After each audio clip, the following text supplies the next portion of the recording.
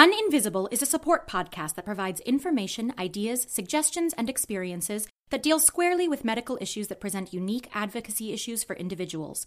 We do not provide medical advice of any kind. We do provide support, concepts, ideas, discussions, and information that you can use to make sure that you are being heard and that your concerns are being addressed. Please consult with your physician for any medical issue that you are facing, but we will be here for you along your journey. We welcome all comments about our episodes and, of course, the correction of any errors. Information and comments that you send to us are governed by our terms of service and privacy policy, which are available on our website located at www.uninvisiblepod.com. The opinions expressed by guests are their own and are not necessarily the opinion of Uninvisible or the show sponsors. Most of all, we welcome your stories and experiences to share with our community because without you, this community and the benefit it offers all of us would not exist. Any advertising that you may hear is accepted without regard to our editorial content. Of course, in the event that you are having a medical emergency of any kind, consult your physician or emergency services.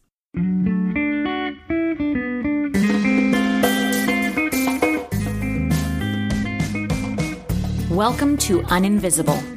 I'm your host, Lauren Friedman, and I'm here with my guests to bring you info, insights, and inspiration for coping with, diagnosing, and treating invisible illness. We're here oversharing, so you don't have to struggle with invisibility anymore.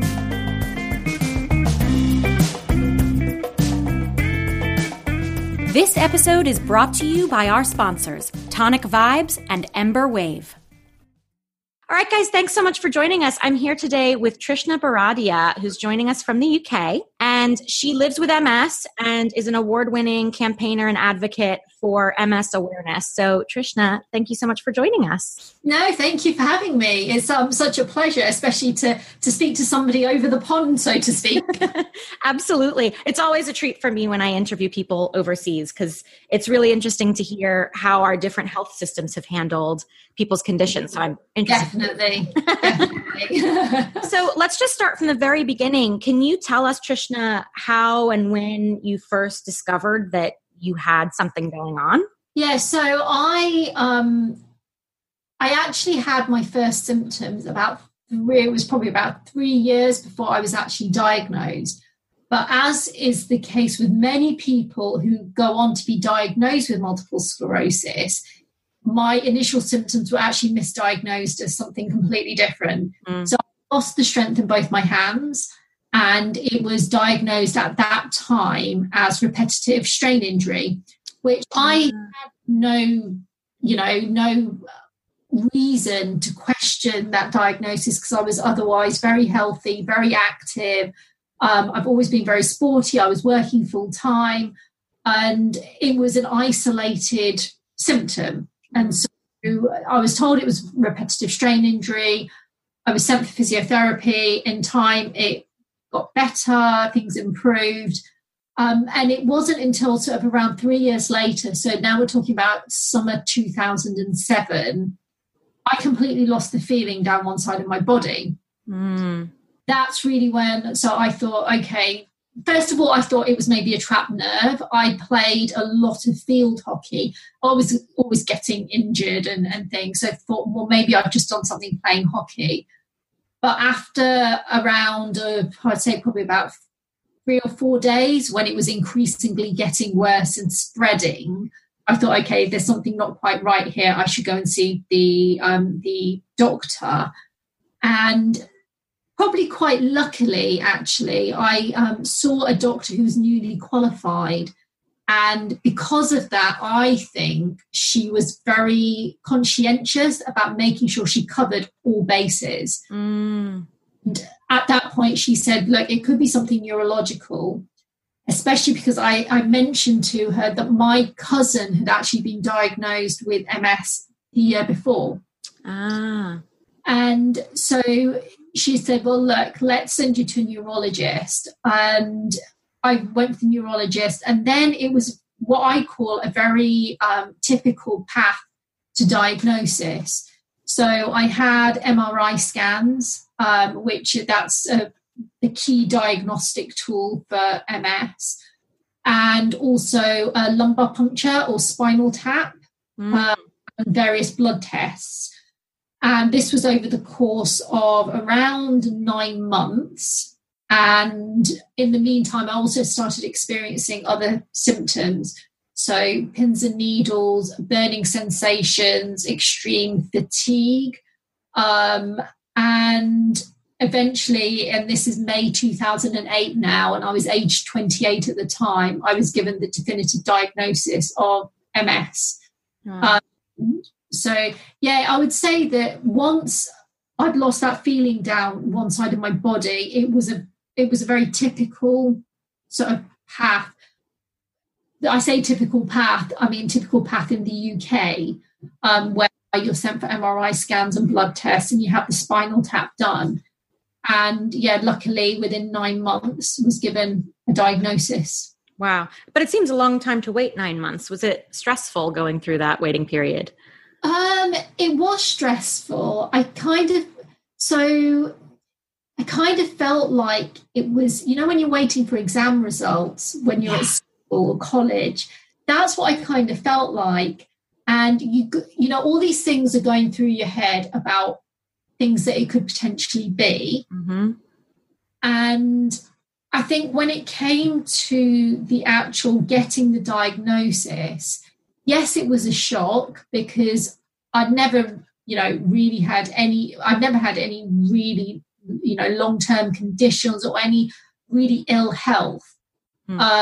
So it was a shock, but at the same time, it was also a bit of a relief because I felt like, okay, now I know what it is. There are options. There are things that I can do.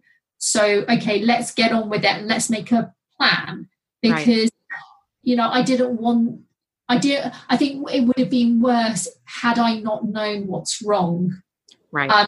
Knowing what was wrong then gives you some semblance of being able to then take back control because the options available and say, okay, I can do this, this and this, and I need to make lifestyle changes in this way, and these are the treatment options which are available to me, which obviously if you don't know what's wrong, and I know many people where it literally takes years to get a diagnosis. And when they're waiting for that diagnosis, they can't do anything. And they're having to, cope with symptoms, which they're not even able to necessarily manage properly because they don't have a definitive diagnosis. It was hard. It was as hard as, any kind of, waiting for test results when it's to do with your health. As that can be. But like I said, once that diagnosis came, it was a relief to know, okay, now I can start making plans. Absolutely. So what were those plans? How have you tackled the treatment options available to you, and what have you found that's worked best for you so far? So at the time of my diagnosis, so in the UK, there was only so there was only actually 4 disease-modifying therapies available for relapsing MS, and I was only eligible for 3 of them. And so in a way, it was an easier decision because now in the UK, there's about 13 or 14 licensed disease-modifying therapies for relapsing MS. So if you diagnose now, you've actually got a huge range of different options. Whereas, like I said, there was only a few options available to me. And so the disease-modifying treatments, they don't cure MS. There is no cure for MS currently. What they do is they can slow down the progression and reduce the number of relapses.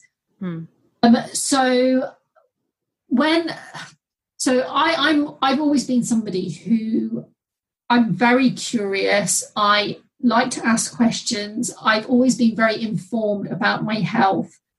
And I was handed this essentially a life-changing diagnosis. But unfortunately, I wasn't offered any support or guidance or any signposting as to where to go for reliable information, where to look for services and support. And I realise now that even though myself and my family, we did a lot of research into the different treatment options available, I didn't fully understand what I was reading. I thought I did at the time, but because I know much more now, actually realised I didn't. And to be honest, I was making decisions that were more convenient than anything. So, I was still playing I was still playing league field hockey. Wow. And so I would have league matches at the weekend, and I knew I didn't want to be injecting. So all the disease-modifying treatments that were available to me at the time, they were self-injections. And I didn't really want to be injecting on a weekend. So that sort of narrowed the choice down. Ended up choosing a treatment, which I was on it for 3 years, and then developed an immunity to it. Oh, wow. Yeah. So then I had to switch. And by this time, I'd also changed my neurologist. So in the UK, you have general neurologists and you have MS specialists. Oh, that's wonderful. Yeah, which at the time of diagnosis, I didn't know this. I was diagnosed by a general neurologist. It was only sort of around 3 years down the line that I then learned actually there are MS specialists, and I could be referred to one because I had a diagnosis of MS. Wow. Even though so now I do an 80 mile round trip to see my MS specialist. Oh my goodness. Yeah, but the thing is that I do it because I know I'm getting the best care available, and they are a specialist in MS. They live and breathe MS 24/7 sort of thing. So, all the latest research, they know what treatments are coming through the pipeline. They have a really good understanding of what life with MS can involve. So I had moved to this new neurologist, and he was actually the one who said, look, you've been on this treatment for 3 years, we should test you for immunity. And I came back, and yes, I was immune to it. So I switched to another treatment. And at this point, I had no options. There was only one other treatment that I could switch to. But then after 18 months, I then developed another long-term condition as a result of, more than likely as a result of that treatment. I developed chronic hives and angioedema, which is deep tissue swelling. Oh, wow. So, I had to basically come off that as well. So it's been tough, because the thing is that the treatments that you take are meant to make you feel better, but at the same time you can end up in a situation where like I said, the chronic urticaria and angioedema are triggered, and I have it, and it's a condition which I now have to manage. Wow. So, which is when I think things like lifestyle and your attitude and your approach really make a difference. Because there were times, particularly with the when the urticaria first developed, and I was trying to manage my MS, and I was having all over body flares with these hives every other day sort of thing. And there are times when you feel really, really down. And, you think to yourself, gosh, you know what? I've already got this to contend with, and I've got something else to cope with as well. And then you're trying to juggle your medications, find what works. And funnily enough, so in order to help manage the hives, I actually went on to a low histamine diet. Right. And a lot of the things in the low histamine diet that I had to cut out were things which could potentially help with my MS. Oh, man. And so then you were like, oh, gosh, what do I do? And then you have to prioritize and think, well, what's the most pressing concern? And at that time, it was getting the urticaria under control, because really affecting my life. I mean, it was affecting me being able to go out. I couldn't get too hot because heat was a real trigger. So my exercise levels went down. I then started to put on weight, which then was affecting my mental health. And obviously, putting on too much weight isn't good for your MS either. So, there was all these things which you're then having to juggle and trying to balance, which I think many people who don't necessarily live with any long-term conditions don't necessarily understand or realize how it can literally take over your life just trying to manage things on a day-to-day basis. Absolutely. So yeah, it hasn't been easy. Having said that, I take the attitude that life is about the challenges that you face, and it's about how you overcome them and how you deal with them. And I know that I wouldn't be the person that I am today if it wasn't for the fact that I've been through these challenges. And I'm very happy with the person that I am today. So I have to be grateful and thankful that some of these challenges have come up in my life. Yeah, absolutely. And now that there are so many more treatment options available to you, as you mentioned earlier, have you been able to sort of diversify how you're going after the MS now and find other treatments that work for you? In theory, yes. My MS currently is stable. So things like I make sure that I exercise a lot. I make sure that I'm doing stuff for my brain health. There's a very good initiative out there, which is called, it's actually called MS Brain Health Initiative. And it gives you practical advice as to how to stay brain healthy. So not just through things like diet and exercise, but also how to keep your mind active. So it's important, for example, to also have social interactions, because having something like MS you can very easily become socially isolated. Right. And then that in itself can have a knock-on effect in terms of your physical health and also your mental health. Absolutely. So it's all about, making sure that you're doing all the right things. But also, and I think this is really important, I think it's also important to recognize and understand the value of asking for help. Oh, my goodness. Thank you for saying that. That's a really huge thing in this community, is getting to that point where you're willing to ask for help and learning how that works. Yes, no, it is. And, especially if you're someone who's been, who's independent. So, I went away from home for university. I've lived abroad. So I lived in Spain for a year as part of my degree, and always liked doing things myself. So it was hard having to, that realization that in order to do all the things that I want to do, I am going to have to ask for help. And I rely on my parents now a lot more than I've ever done in the past, even though obviously in theory, as you grow older, you're meant to rely on your parents less. But that's the way that it's had to happen because of my condition.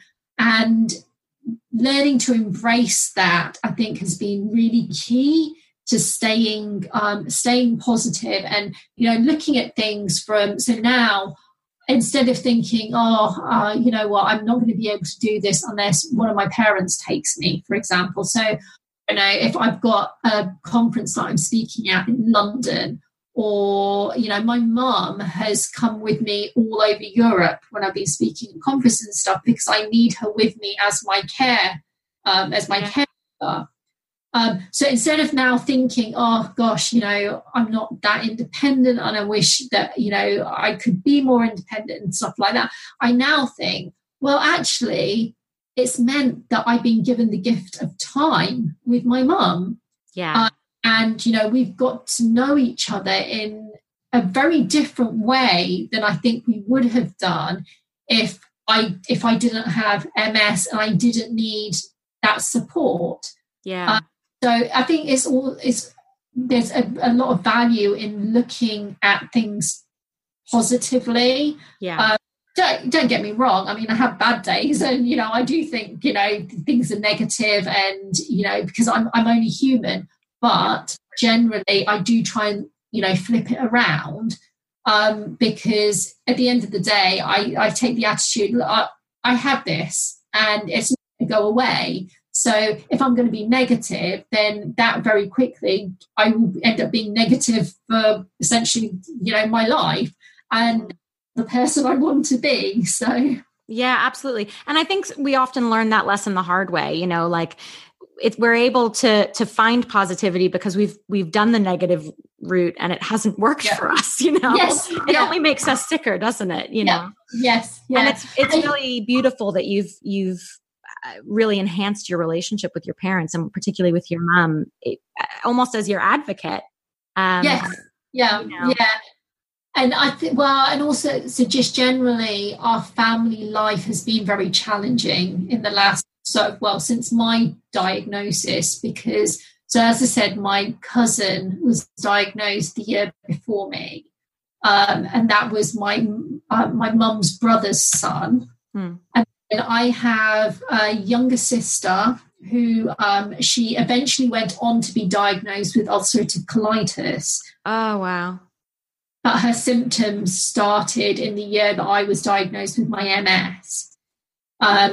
Also, as a result of, so she was involved in a high-speed car accident, which wasn't her fault. It was literally in the wrong place at the wrong time. As a result of that, she also suffered from PTSD. Of course. For several years. So there's been, obviously, she's had her own issues, which as a family we've had to deal with. And then I also have an identical twin sister. Oh, wow. And she was diagnosed with MS 3 years after me. So in 2011. Oh, wow. Yeah. So it's been very challenging as a family. You have to find those new dynamics and how the relationship is going to work going forward, because for example, at home it's now myself, my younger sister, and my parents. My twin sister is married and she lives away from home, but even just on a day-to-day basis at home, so my younger sister, if she's having a flare of her ulcerative colitis, then there are certain symptoms, she might be in pain, she might be, going to the bathroom multiple times in the day and, suffering from fatigue and stuff. And then there's me, and my main symptoms on a day-to-day basis are fatigue and also bladder issues. Just generally in the house, your family dynamics, everyone has to, okay, so, this isn't a good day for Trishna. Is it something that Anisha can help, her sister can help with, or vice versa? And how is it that my mum and dad can input into that? So we all work full time, a full-time job. I'm a translator and analyst for a business intelligence company. My sister and both my parents are still working as well. Then on top of that, I'm also doing all the advocacy and awareness raising. So, I don't know how you do it. It's really amazing. It's support around me. Honestly, it's because I have the support around me. But it is a lot of give and take, and you have to be mutually supportive to each other. If I didn't have their support, it would make things much harder. Yeah. So I think having that environment, and it's one of the reasons why I think I've really understood the value of raising awareness, because not everybody does have that support. And if they don't, they need to know where they can go in order to get, this access to services, to information, and the support that they may not necessarily be getting at home. Yeah. So I am very, very thankful for that, because, I actually call, particularly my parents, I call them my enablers, because they to do all the things that I'm doing. And yeah, I know that they're very proud of me. Yeah, they must be. I mean, and we'll get into your advocacy work in a little bit, but it's wonderful, because it sounds like in a way you and your sisters being diagnosed has brought all of you closer together because you're working more as a unit. Yeah, it definitely has done. And I think also that there's been more of a fostering of mutual understanding as well. So I remember when my twin sister was diagnosed with MS, and I remember her saying, you know what, I thought I understood what you were going through, but now I realise actually I was empathising and I didn't actually fully understand, even though, I mean, we're incredibly close and we always have been. And it was funny because for those 3 years when I had MS and she didn't, it was funny because for the first time in our lives, there was a fundamental difference between the two of us. Yeah. Because we'd done everything together at school. We were in the same classes. We took the same subjects. We went to the same university, took the same degree. Wow. And we were working, our first jobs were at the same company. So we, very, very close. And yeah, I remember her saying, we were actually talking about fatigue. And she had said, I understand now where you were coming from. Yeah. So, yeah. Wow. Now, can you walk us through what a typical day looks like for you and how you're managing your symptoms throughout the day or being mindful of the choices that you make in your lifestyle? Yeah. So I don't actually have a typical day. I was thinking about this just because, particularly over the last couple of weeks, there's been so many different things going on. So I do work full time. So with my job, 7.5 hours a day, I'm doing my job. Right. And my employers have been brilliant in terms of helping me to manage my MS. So they brought in, various adjustments. Oh, wow. It has enabled me to carry on working full time. How wonderful. Yeah, which has been brilliant.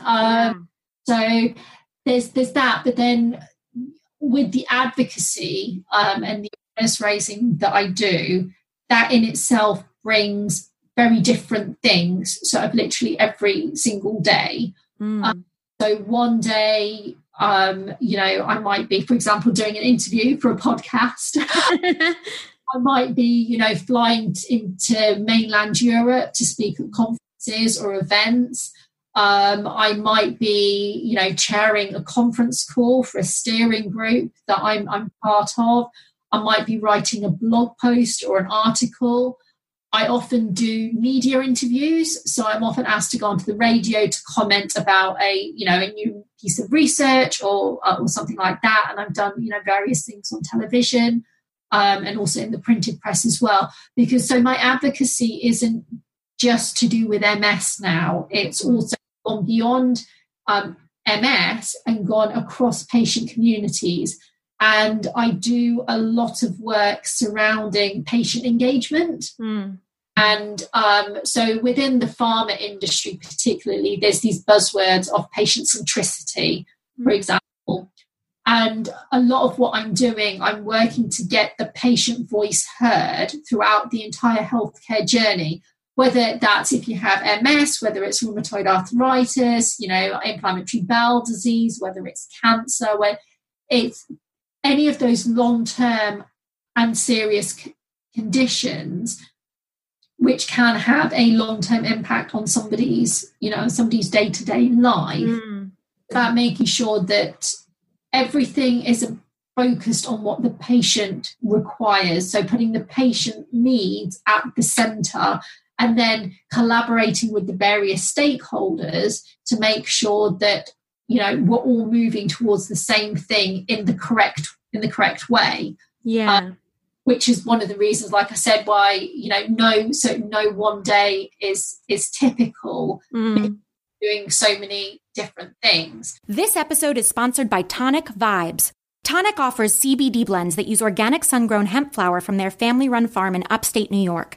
Their original formulations were first developed by Tonic's founder, Brittany Carbone, to help manage her own anxiety and depression. Combining plant-based ingredients like ashwagandha, black seed oil, lemon balm, and passion flower, their soulfully crafted botanicals work synergistically with CBD to restore our body's essential balance. The magic is in the love and intention that goes into their products from seed to shelf. My favorite? Chronic Tonic, a roll-on for aches and pains that I keep in my purse. Go to Tonic Vibes, that's tonicvibes.com, and enter code INVISIBLE at checkout for 15% off. Right. So regardless of what I'm doing, I will usually need to have a nap during the day.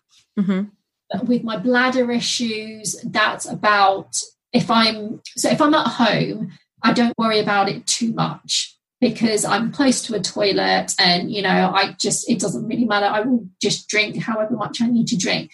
If I'm out, then I do have to be mindful about how much I'm drinking and, make sure that I know where the toilets are and things like that. So, you don't want to, in the middle of a 1 hour presentation, suddenly think, oh no, I need to go to the bathroom. Yeah.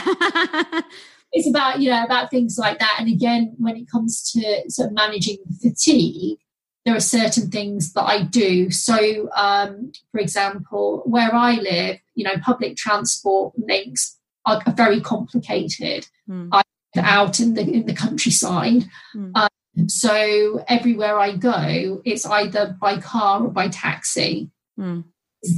Actually, what I don't want to be doing is, making a journey by public transport, which involves about 3 or 4 different connections, carrying my bag and all the things that I need. And by the time I actually get to where I need to get to, you're tired. Tired. Yeah. Exactly. If I'm traveling abroad, I always book special assistance. And also in the UK, they've come up with a really good scheme whereby they have these lanyards, which are sunflower lanyards, which notes that somebody has an invisible disability. Oh, so wow. Some sort of, extra help. And it just means that the airport staff are aware of that fact. So, you can get fast tracked through security, you'll be allowed to be first to board, and things like that, which all makes it that little bit easier, because I actually travelled for a long time just because I found the whole process so exhausting. Yeah. And these things, it may sound really small to somebody without a long-term condition, but it makes such a huge difference. Yeah. And, yes, I still find traveling very tiring, but it's not to the extent where, I remember doing some trips and I didn't know how I was going to make it from the plane to the arrivals area, that exhausted. Yeah. So yeah, all those things help, and also exercise. So as I said, I used to play a lot of field hockey. I had to give that up about 3 years ago now because the fatigue was getting too much. And in something like field hockey, where you've got a team relying on you, but also hockey balls flying all over the place, and you have to be very switched on, and you have to be quick. Yeah. To be quick. I'd had a couple of quite bad injuries where I'd been hit with balls and things, and it made me think, well, is it because my reactions have slowed down? And it was wiping. So just the one match the weekend was wiping me out for sort of 3 or 4 days. So I took up dancing instead, dancing and Zumba, and just love it because it's the kind of thing where you go at your own pace and you do what you're able to manage. So even if I'm having a slightly bad day with my fatigue, for instance, I can still go and basically just do what I'm able to do. As long as I'm moving, I'm still burning the calories. It doesn't mean that you have to, go crazy. And there's nobody else relying on you. It's just you and you do, and you push yourself as far as you need to push yourself. Plus for mental health, I just think dancing is just brilliant. I come out of a class and I feel on top of the world, and it's just fantastic. Yeah. Well, and I was going to ask you as well how you balance the demands of work and life, but as you mentioned, it sounds like your work is making accommodations for you, and that's huge. Yes, no, it is. I'm very lucky. I mean, that I work for, I've been now working for them for 15 years. Oh, wow. Yeah. So I'd been working for them for 4 years when I was diagnosed. So I feel very lucky in a way in that they already knew me and they knew what type of a person I was, and they didn't want to lose me as an employee. And, so I think it was very much, it was two ways. It was, for me, it's enabled me to carry on working full time. For them, they, hung on to somebody who they know is a good worker. And, I think that's really important. And some of these adjustments that can be made are so simple. Yeah. There needs to be more awareness and more encouragement of companies to do these things. Yeah.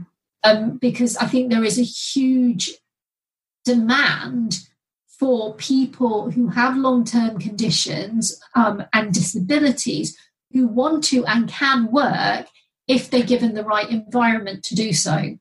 Absolutely. And like I said, I've been very lucky in that, they have been really great. So I've been able to carry on working. Yeah, that's great. And it's so good for your mental health too, to have something outside yourself to focus on.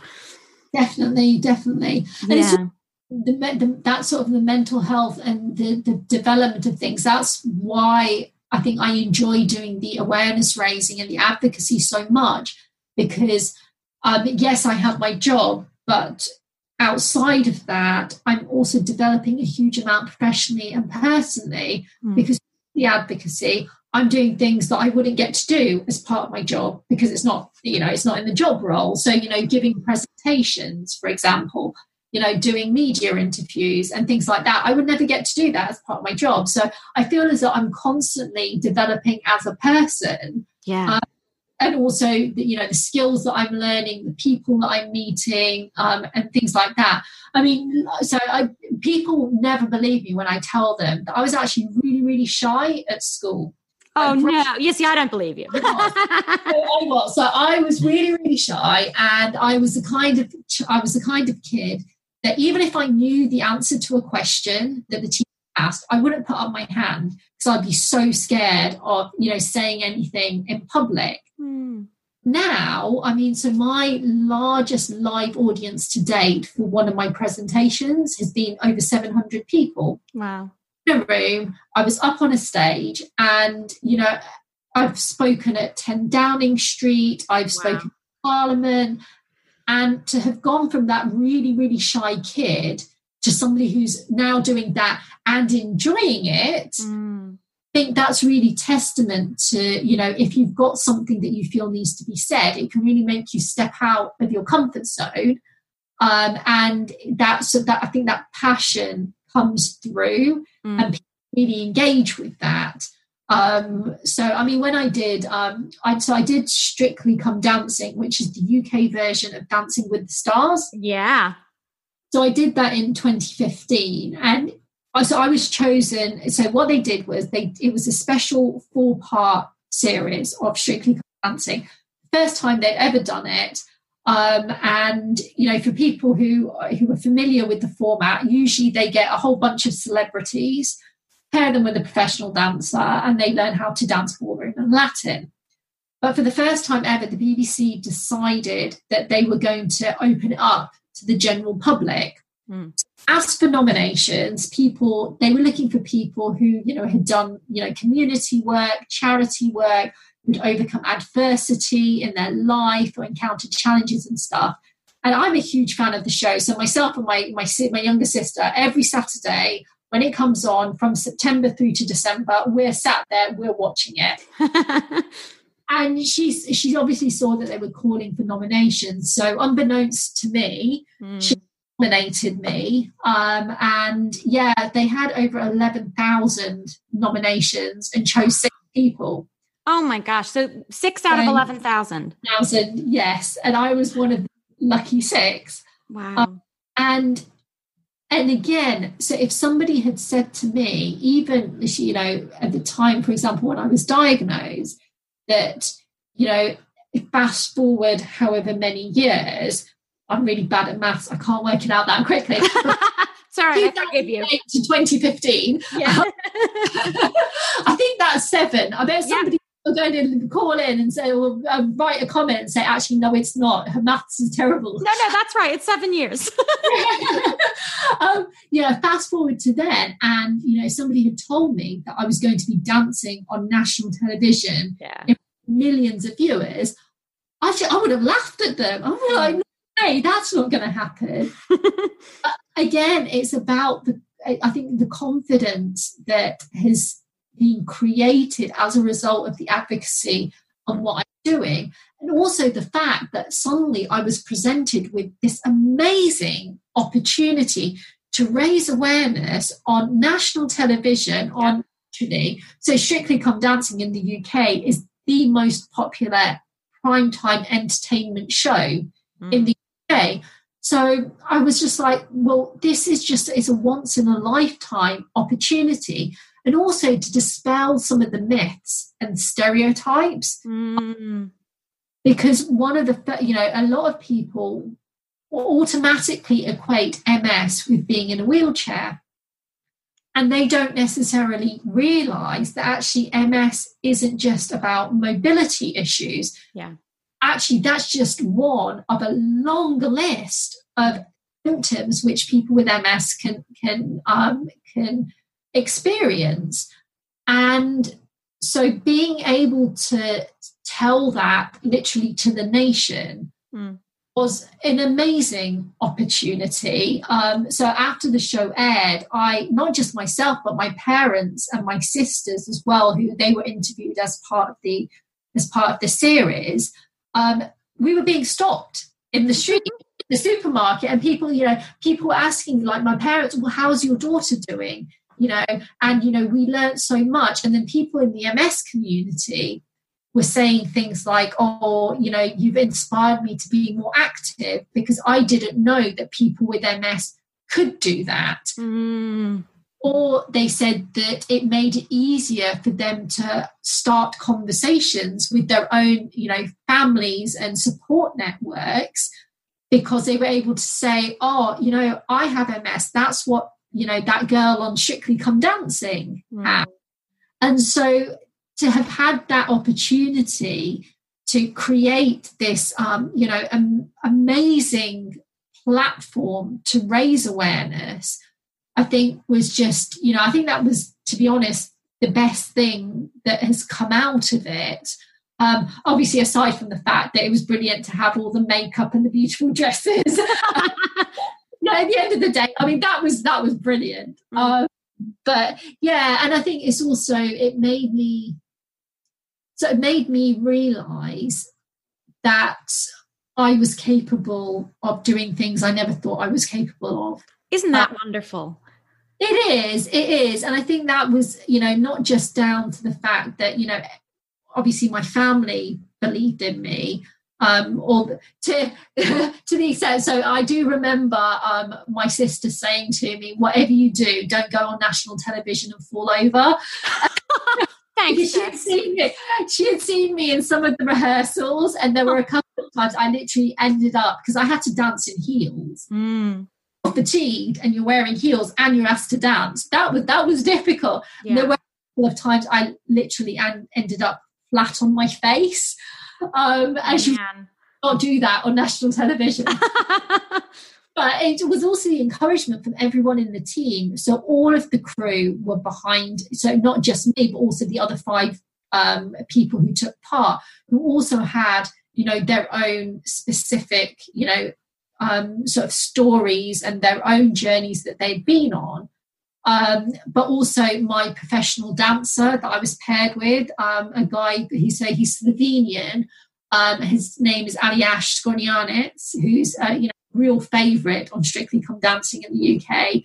And he made me believe in myself. He made me think, yes, we could do this, and we could do it really well. The choreographers, they were, that he was just brilliant, and he was very much, how can we choreograph this dance to make sure that you're still challenging yourself, but we're able to see the best in you. That's wonderful. I think that shows that with understanding and support, things are possible. Things are achievable. I mean, it doesn't matter what you're doing. So I remember, this would have been around 5 years after I was diagnosed. I decided, so I'd always wanted to go snowboarding. I'd never done any kind of winter sports. Yes, I'd been, as a kid, I'd been ice skating to the ice rink. Sure. I don't really count that. And so at the age of, I was in my early 30s, I decided, okay, I'm going to try snowboarding, even though I have MS and even though I have extreme fatigue. And I literally spent 3 days on my backside. Oh, man. But my instructor was just so supportive. I remember on the last day, I made it basically down from the top of the mountain down to the bottom. It took me over 3 hours. Wow. And a seasoned snowboarder would be able to do it in like 20 minutes. Yeah. But she was brilliant. And literally it had got to that point where I was so physically exhausted. Every time I fell, I couldn't even get myself back up. And, she was around 19, 20 years old, and she was physically having to haul me up. Wow.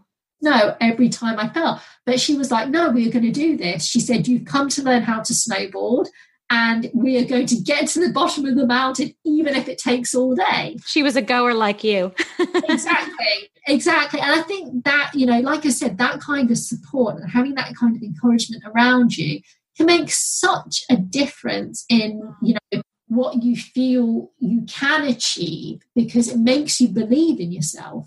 And it sounds like also, not only has it allowed you to shift your perspective, when you got sick, you go through the negative motions, but it's allowed you to see your MS as a blessing because you're able to get out there and represent your community, but also you're able to diversify the public's understanding of disability as well.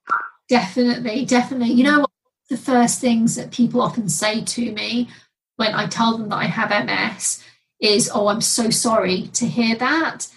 And I always say to them, you know what, don't be, because I have had so many fantastic opportunities as a result of my MS, which are once in a lifetime opportunities. I mean, there aren't many people who can say that they've been to, so I've been to 10 Downing Street twice now. Wow. As a result of my advocacy work. And, that I've been to Parliament, I had the opportunity to do Strictly Come Dancing. Just that, on its own, just makes me feel that, this was what I honestly feel that this is what I was meant to do in my life.